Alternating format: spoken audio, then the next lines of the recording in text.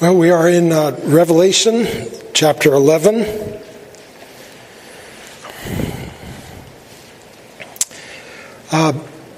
We're in the middle of the trumpets. We're in the midst of the trumpets. We finished the sixth trumpet, and then there's an interlude, a two-part interlude between the sixth and the seventh trumpets, both of which sort of lead us to the seventh trumpet. Last week we talked about the first half of the interlude, the first part, and that is the angel and the little scroll, if you remember that. And then we are supposed to do the second part today, but as I finished up the preparation for the sermon yesterday, the second part just seemed too long and involved to squeeze into one sermon. So I've decided to split it into two. So we're going to do the first half today and the second half next week, and postpone the others. I'll find some way to make it up eventually, maybe in December. Or even put it off to the last sermon into the new year. By the way, as I prepare these sermons, I find myself often hoping that the congregation is praying for me. These are very challenging, and I feel very much the need for the Lord's help, and hope that you are crying out to the Lord on my behalf. I want to remind you of the great Puritan saying that bad preaching is God's judgment on a prayerless congregation. Revelation 11. I'm going to read the whole thing, 1 through 13, but I'm only going to preach on the first half, 1 through 6. Then I was given a measuring rod like a staff, and I was told, "Rise and measure the temple of God and the altar and those who worship there. But do not measure the court outside the temple. Leave that out. For it is given over to the nations, and they will trample the holy city for 42 months. And I will grant authority to my 2 witnesses, and they will prophesy for 1,260 days, clothed in sackcloth. These are the 2 olive trees and the 2 lampstands that stand before the Lord of the earth. And if anyone would harm them, fire pours from their mouth and consumes their foes. If anyone would harm them, this is how he is doomed to be killed. They have the power to shut the sky that no rain may fall during the days of their prophesying. And they have power over the waters to turn them into blood and to strike the earth with every kind of plague as often as they desire."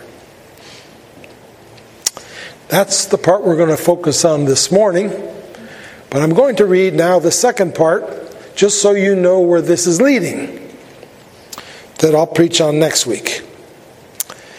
"And when they have finished their testimony," that is, these 2 witnesses, "the beast that rises from the bottomless pit will make war on them and conquer them and kill them.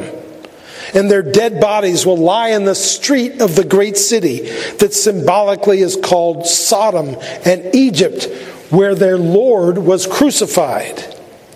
For 3.5 days, some of the peoples and tribes and languages and nations will gaze. Some from the peoples and tribes and languages and nations will gaze at their dead bodies and refuse to let them be placed in a tomb. And those who dwell on the earth will rejoice over them and make merry and exchange presents, because these 2 prophets had been a torment to those who dwell on the earth. But after the 3.5 days, a breath of life from God entered them, and they stood up on their feet, and great fear fell on them who saw them. Then they heard a loud voice from heaven saying to them, "Come up here." And they went up to heaven in a cloud, and their enemies watched them. And at that hour there was a great earthquake, and 1/10 of the city fell. 7,000 people were killed in the earthquake, and the rest were terrified and gave glory to the God of heaven. So let's walk our way through this passage and see what we can come up with. First of all, the first 2 verses. John is given a measuring rod, like a staff, and he's told to get up and to measure the temple and the altar and those who worship there, but not to measure the court outside the temple, but to leave that out, for it is given over to the nations, and they will trample the holy city for 42 months. Well, before we begin trying to figure out the details here, let me just say something about interpreting the book of Revelation.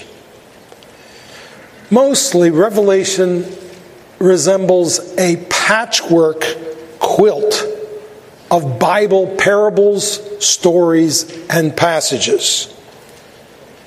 And each one of those pieces of cloth that gets selected to be part of this patchwork quilt from the Old Testament, or sometimes even from parts of the New Testament, each one is selected for a reason. And sometimes a patch is actually made of 2 different pieces of cloth, 2 different stories that have been brought together to become a part of this patchwork quilt, or even 3 at times. Okay, so with that in mind, let's think about the different images here in this passage, the first 2 verses. First, measuring the temple.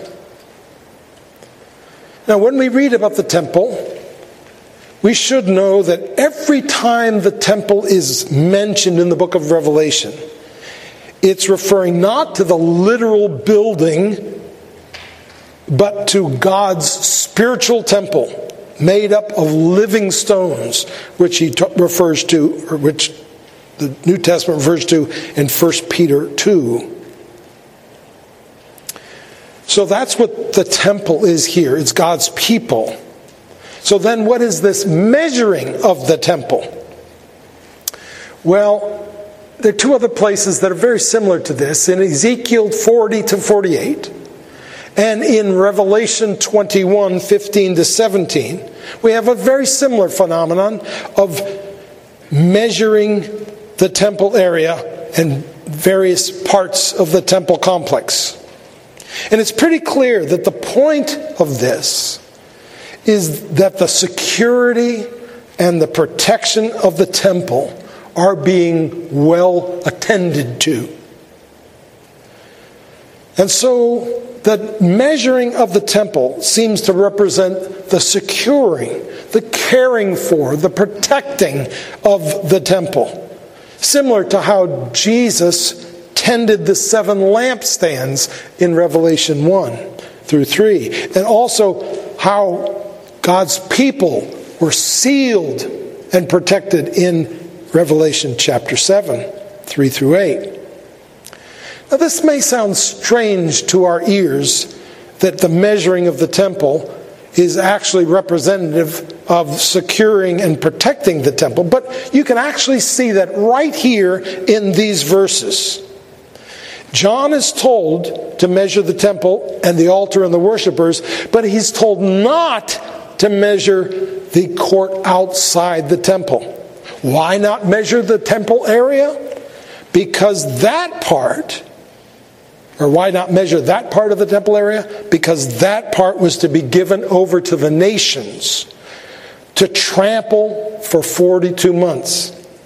So you see, not measuring it was the same as leaving it unprotected and vulnerable to attack.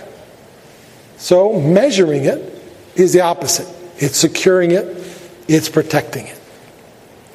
So they are allowed to trample the holy city for 42 months, but not the temple. God allows the world to attack his people and cause various forms of external harm, but he protects the inside. He protects his people from internal harm.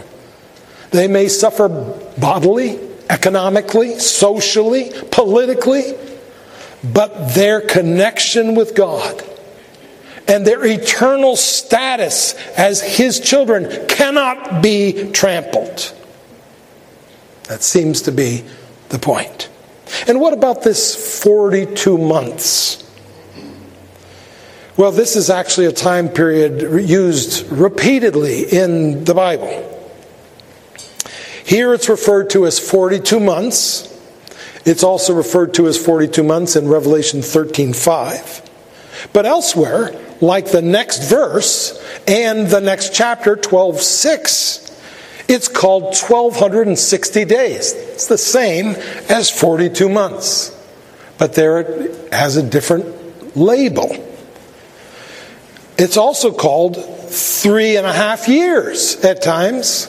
And at other times it's called by a more cryptic phrase.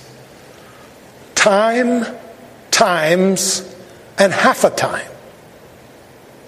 Which, if you look at Revelation 12:14 and 12:6, clearly means time, times, half a time, a year, 2 years, half a year, 3.5 years. The numerical significance of this amount is that it's half of 7 years, a week of years. See Daniel 9:27, which actually makes that clear. So what does this 3.5 year time period refer to?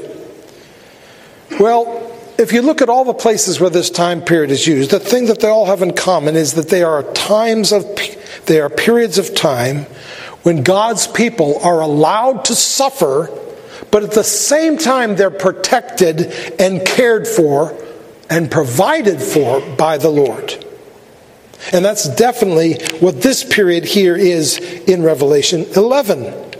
But it's even more clear in the next chapter, in chapter 12, verse 6, where a woman who represents the church flees from Satan into the wilderness where she has a place prepared by God in which she is nourished for 1260 days, and a few verses later, for a time, times, and half a time.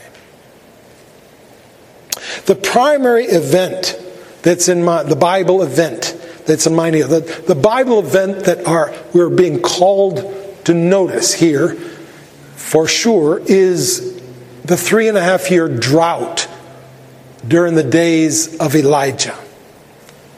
1 Kings 17 and 18. Now that may seem strange,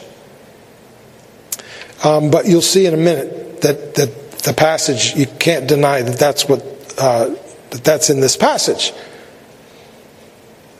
So this time is used not to give us some indication of how long this era lasts in calendar years, but to reflect the nature of this era. It's a time when God's people will be persecuted, but even while they're being afflicted, God will take care of them and watch over them, as here in chapter 11. And it, of course, is this time period we're in today. This is the 3.5 years. Okay, let's move on to the next section then and follow this up more. The next section, I'm going to use verse 3, 4, and 6. I'll skip 5 and cover that last. In these verses, it says, I will grant authority to my 2 witnesses, and they will prophesy for 1260 days, clothed in sackcloth. These are the 2 olive trees and the 2 lampstands that stand before the Lord of the earth. Skipping to 6. They have the power to shut the sky, that no rain may fall during the days of their prophesying. Ding! And they have power over the waters to turn them into blood, and to strike the earth with every kind of plague as often as they desire. So, during the 42 months, or the 1260 days, there will be two witnesses who will be given authority to prophesy, to speak God's word. So who are these two witnesses? Well, the general consensus is that these two witnesses are representatives of God's people in their capacity as Christ's witnesses during this age. Witnesses of his truth, of his authority.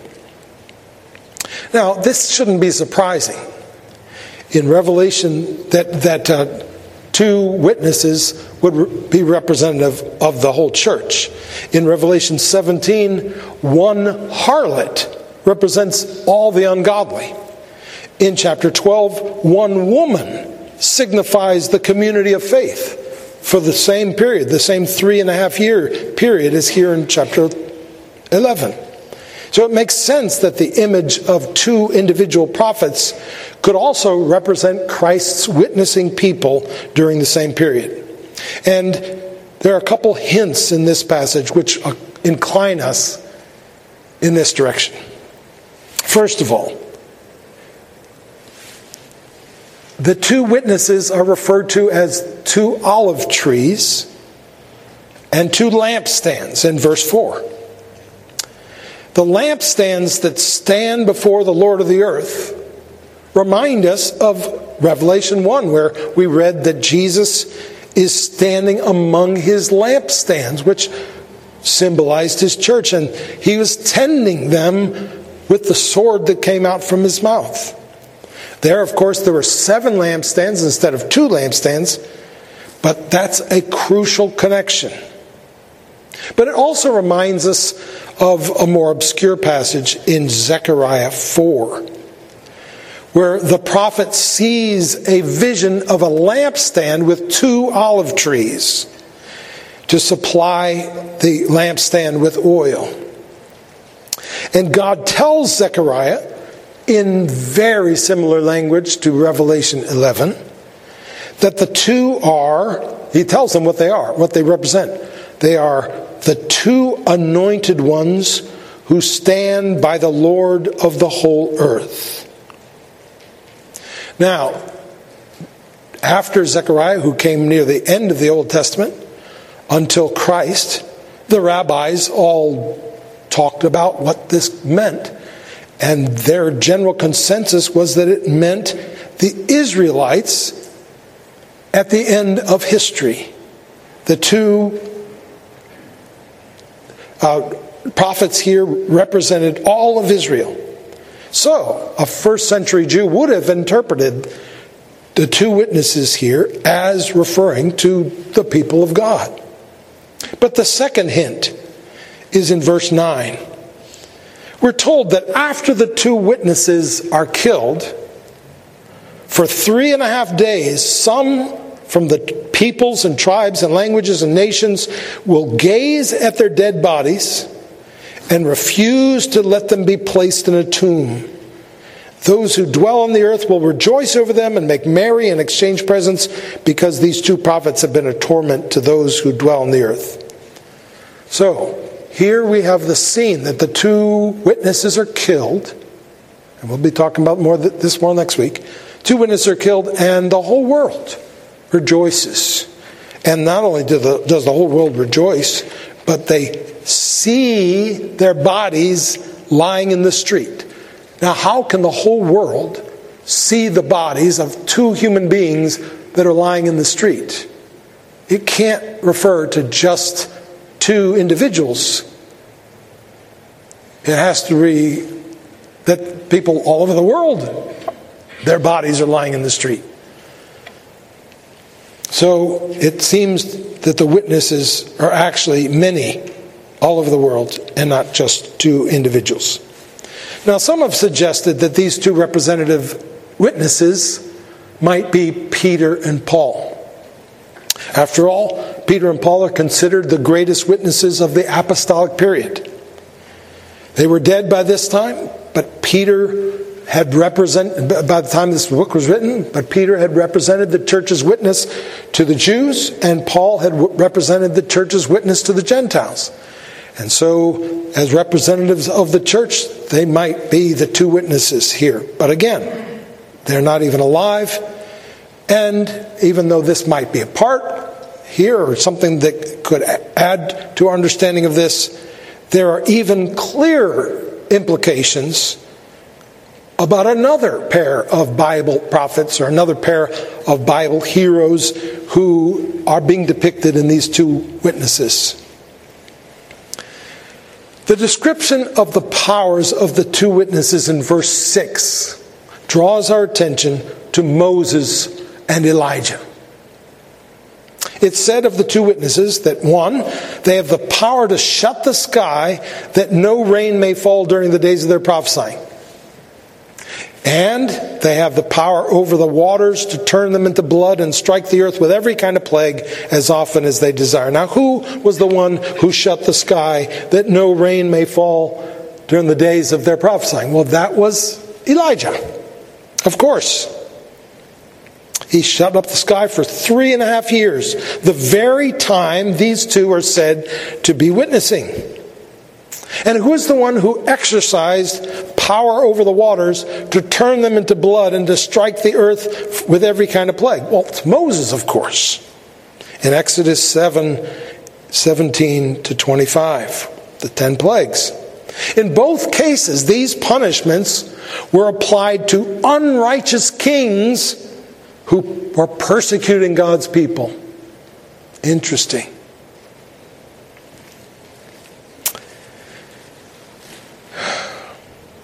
So, why would God want to draw our attention to Moses and Elijah here?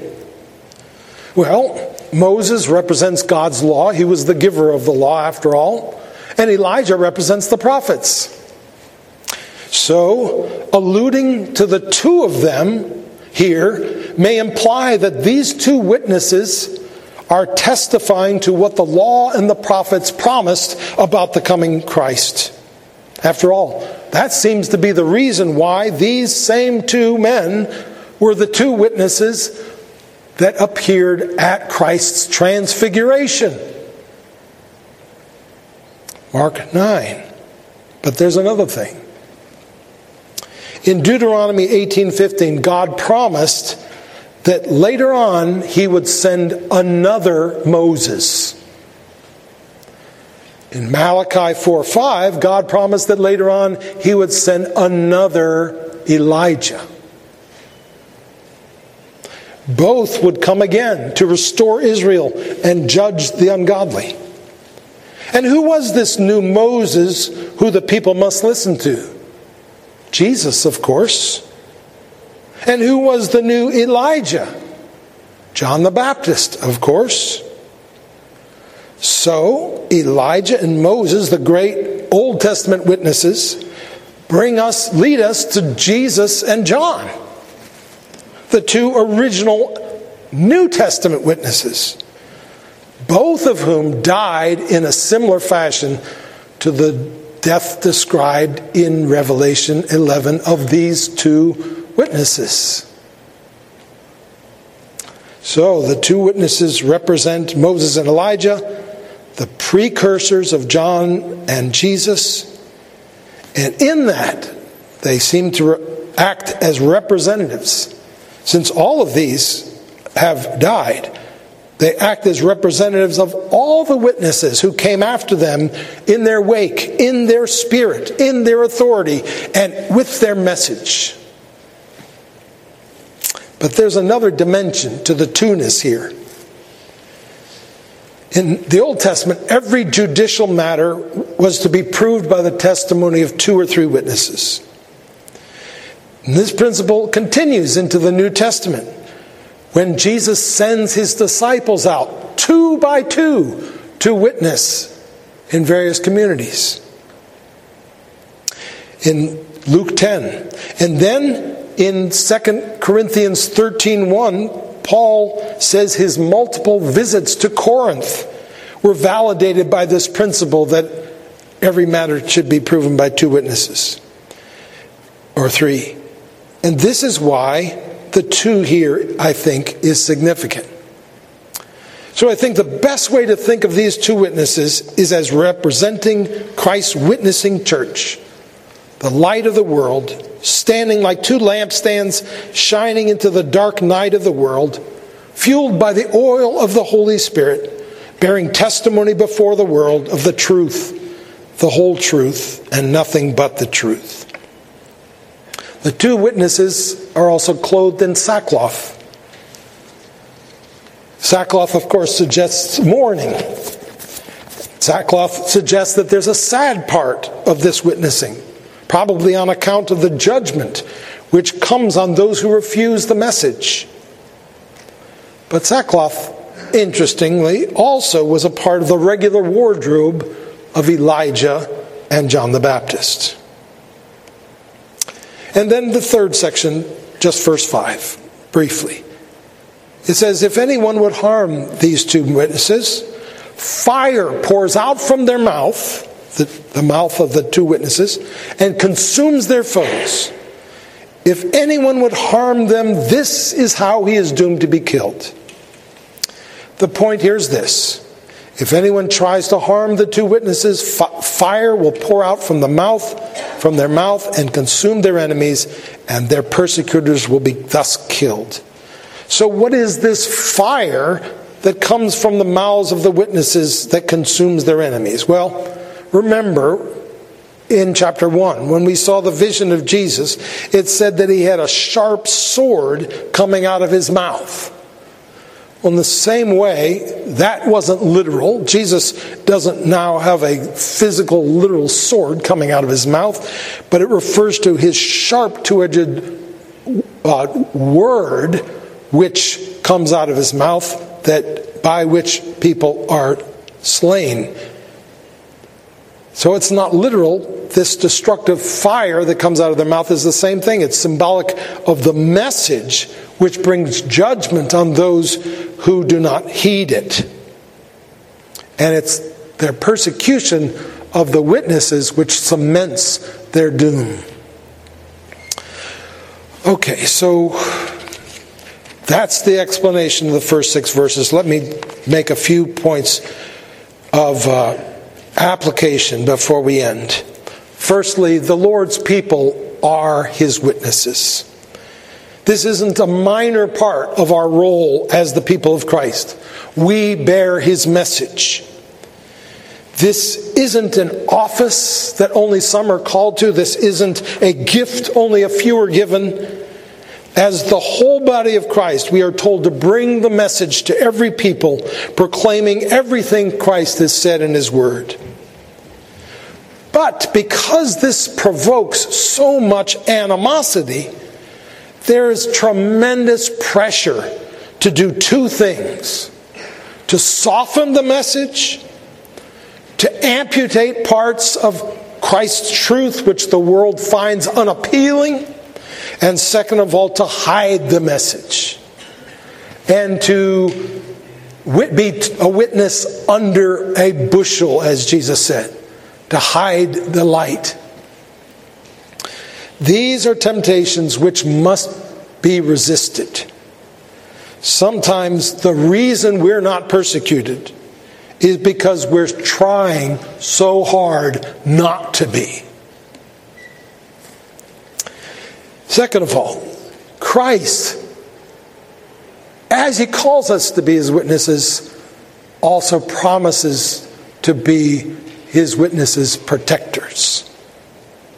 We saw in chapter 1 that Jesus tended to the lampstands in the temple, that he is tending to his churches, his people, watching over them, maintaining them, fixing them, helping them.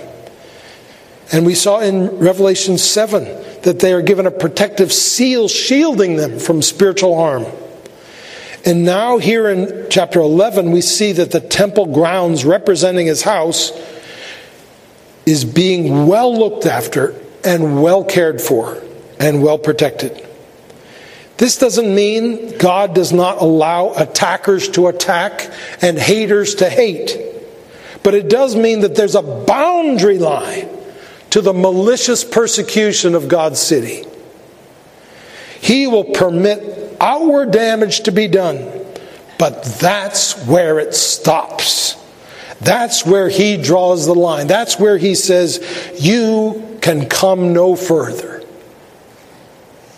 Christ Church is protected so that they might bear a faithful witness to their Lord. And as Christ's people, this passage helps us to see that we have unimaginable power. Power to shut the sky that no rain may fall. Power over the waters to turn them into blood and to strike the earth with every kind of plague. And you might say, well, I can't do that. I'm not Moses or Elijah. But let me ask you, was it really Moses and Elijah that had that power? No, not at all. It was God. And the same God who was with Moses and Elijah is with us to protect us as his spokesman. All the powers of God are marshaled for the protection of his people. And so we need to overcome our fear. You know, when a young person usually is learning to ride a bike or learning to swim or learning to drive a car, one of their biggest things that they have to confront is fear. But the only way that they can confront their fear is by learning to trust their teacher. It's not going to be easy. You're going to have some foul-ups. But you're not going to die. Your teacher is not going to let anything like that happen. It's not because the situation is not latent with danger. It is. You can drown in water. You can die in a car crash. You can do serious damage to yourself in a bike accident. Ask Bob Sowers. So it's understandable that people are afraid when they're learning these things. But in order to make it through successfully, you have to have more than fear. You have to trust your teacher. You have to know that your teacher is strong enough and attentive enough and cares enough to not let you hurt yourself. When my children were overtaken by fear while I was trying to teach them to ride a bike, sometimes here I am running alongside them. I've got one hand either on the back of their seat or hovering near the back of their seat, and another one hovering right next to the steering wheel, and they're riding, and yet they're panicking in fear. And sometimes I would just lift the whole bike up with them on it and say, you see, I've got you. I'm not going to let you go. I'm not just going to let you crash. So I do the same thing when they're trying to swim, and I've got my hands underneath them. I'd lift them up and say, I've got you. I'm not going to let you drown. The fact is that you are not alone. There are real dangers. There are people who are threatened by you because you believe in Christ. There are people who hate you even though they've never even met you. But your daddy is right there with you, constantly attentive, completely loving and committed to your welfare, perfectly wise. And you're only going to be able to face the fearful parts of life if you know that. He's got you. Do you think he would have died on the cross for you if he didn't care enough about you to watch over you and protect you? Do you think it's even possible for him to be neglectful? He loves you more than any parent loves his child. Can a woman forget her nursing child that she should have no compassion on the son of her womb? Even she may forget, yet I will not forget you, says the Lord. Isaiah 49:15. You can expect persecution, you can expect trouble, you can expect heartbreak, but you can also expect that Jesus is going to be right there by your side through it all. As Jesus said, you will be hated for my name's sake, but not a hair of your head will perish. Luke 21:17 and 18. Let us pray. Heavenly Father, we thank you so much for the assuring words that you give us in your word. And Lord, as you have called us to be your witnesses, we pray that we would not be held back by fear, for we know that you have not given us a spirit of fear, but a spirit of power and love and a sound mind. And we pray, dear Lord, that you would help us to be faithful witnesses, to stand up for Jesus, to proclaim his truth, to represent him well. Oh Lord, the world is so desperately in need of light in its vast darkness. May we shine with the light of Christ. And now, dear Lord, we thank you so much for the opportunity to come to Jesus through the sacrament of communion. And we pray that you would meet us here and fill us, that your light might come to us like a battery being charged, so that when we go forth from here, dear Lord, we might go forth and shine like Jesus. We pray in his great name. Amen.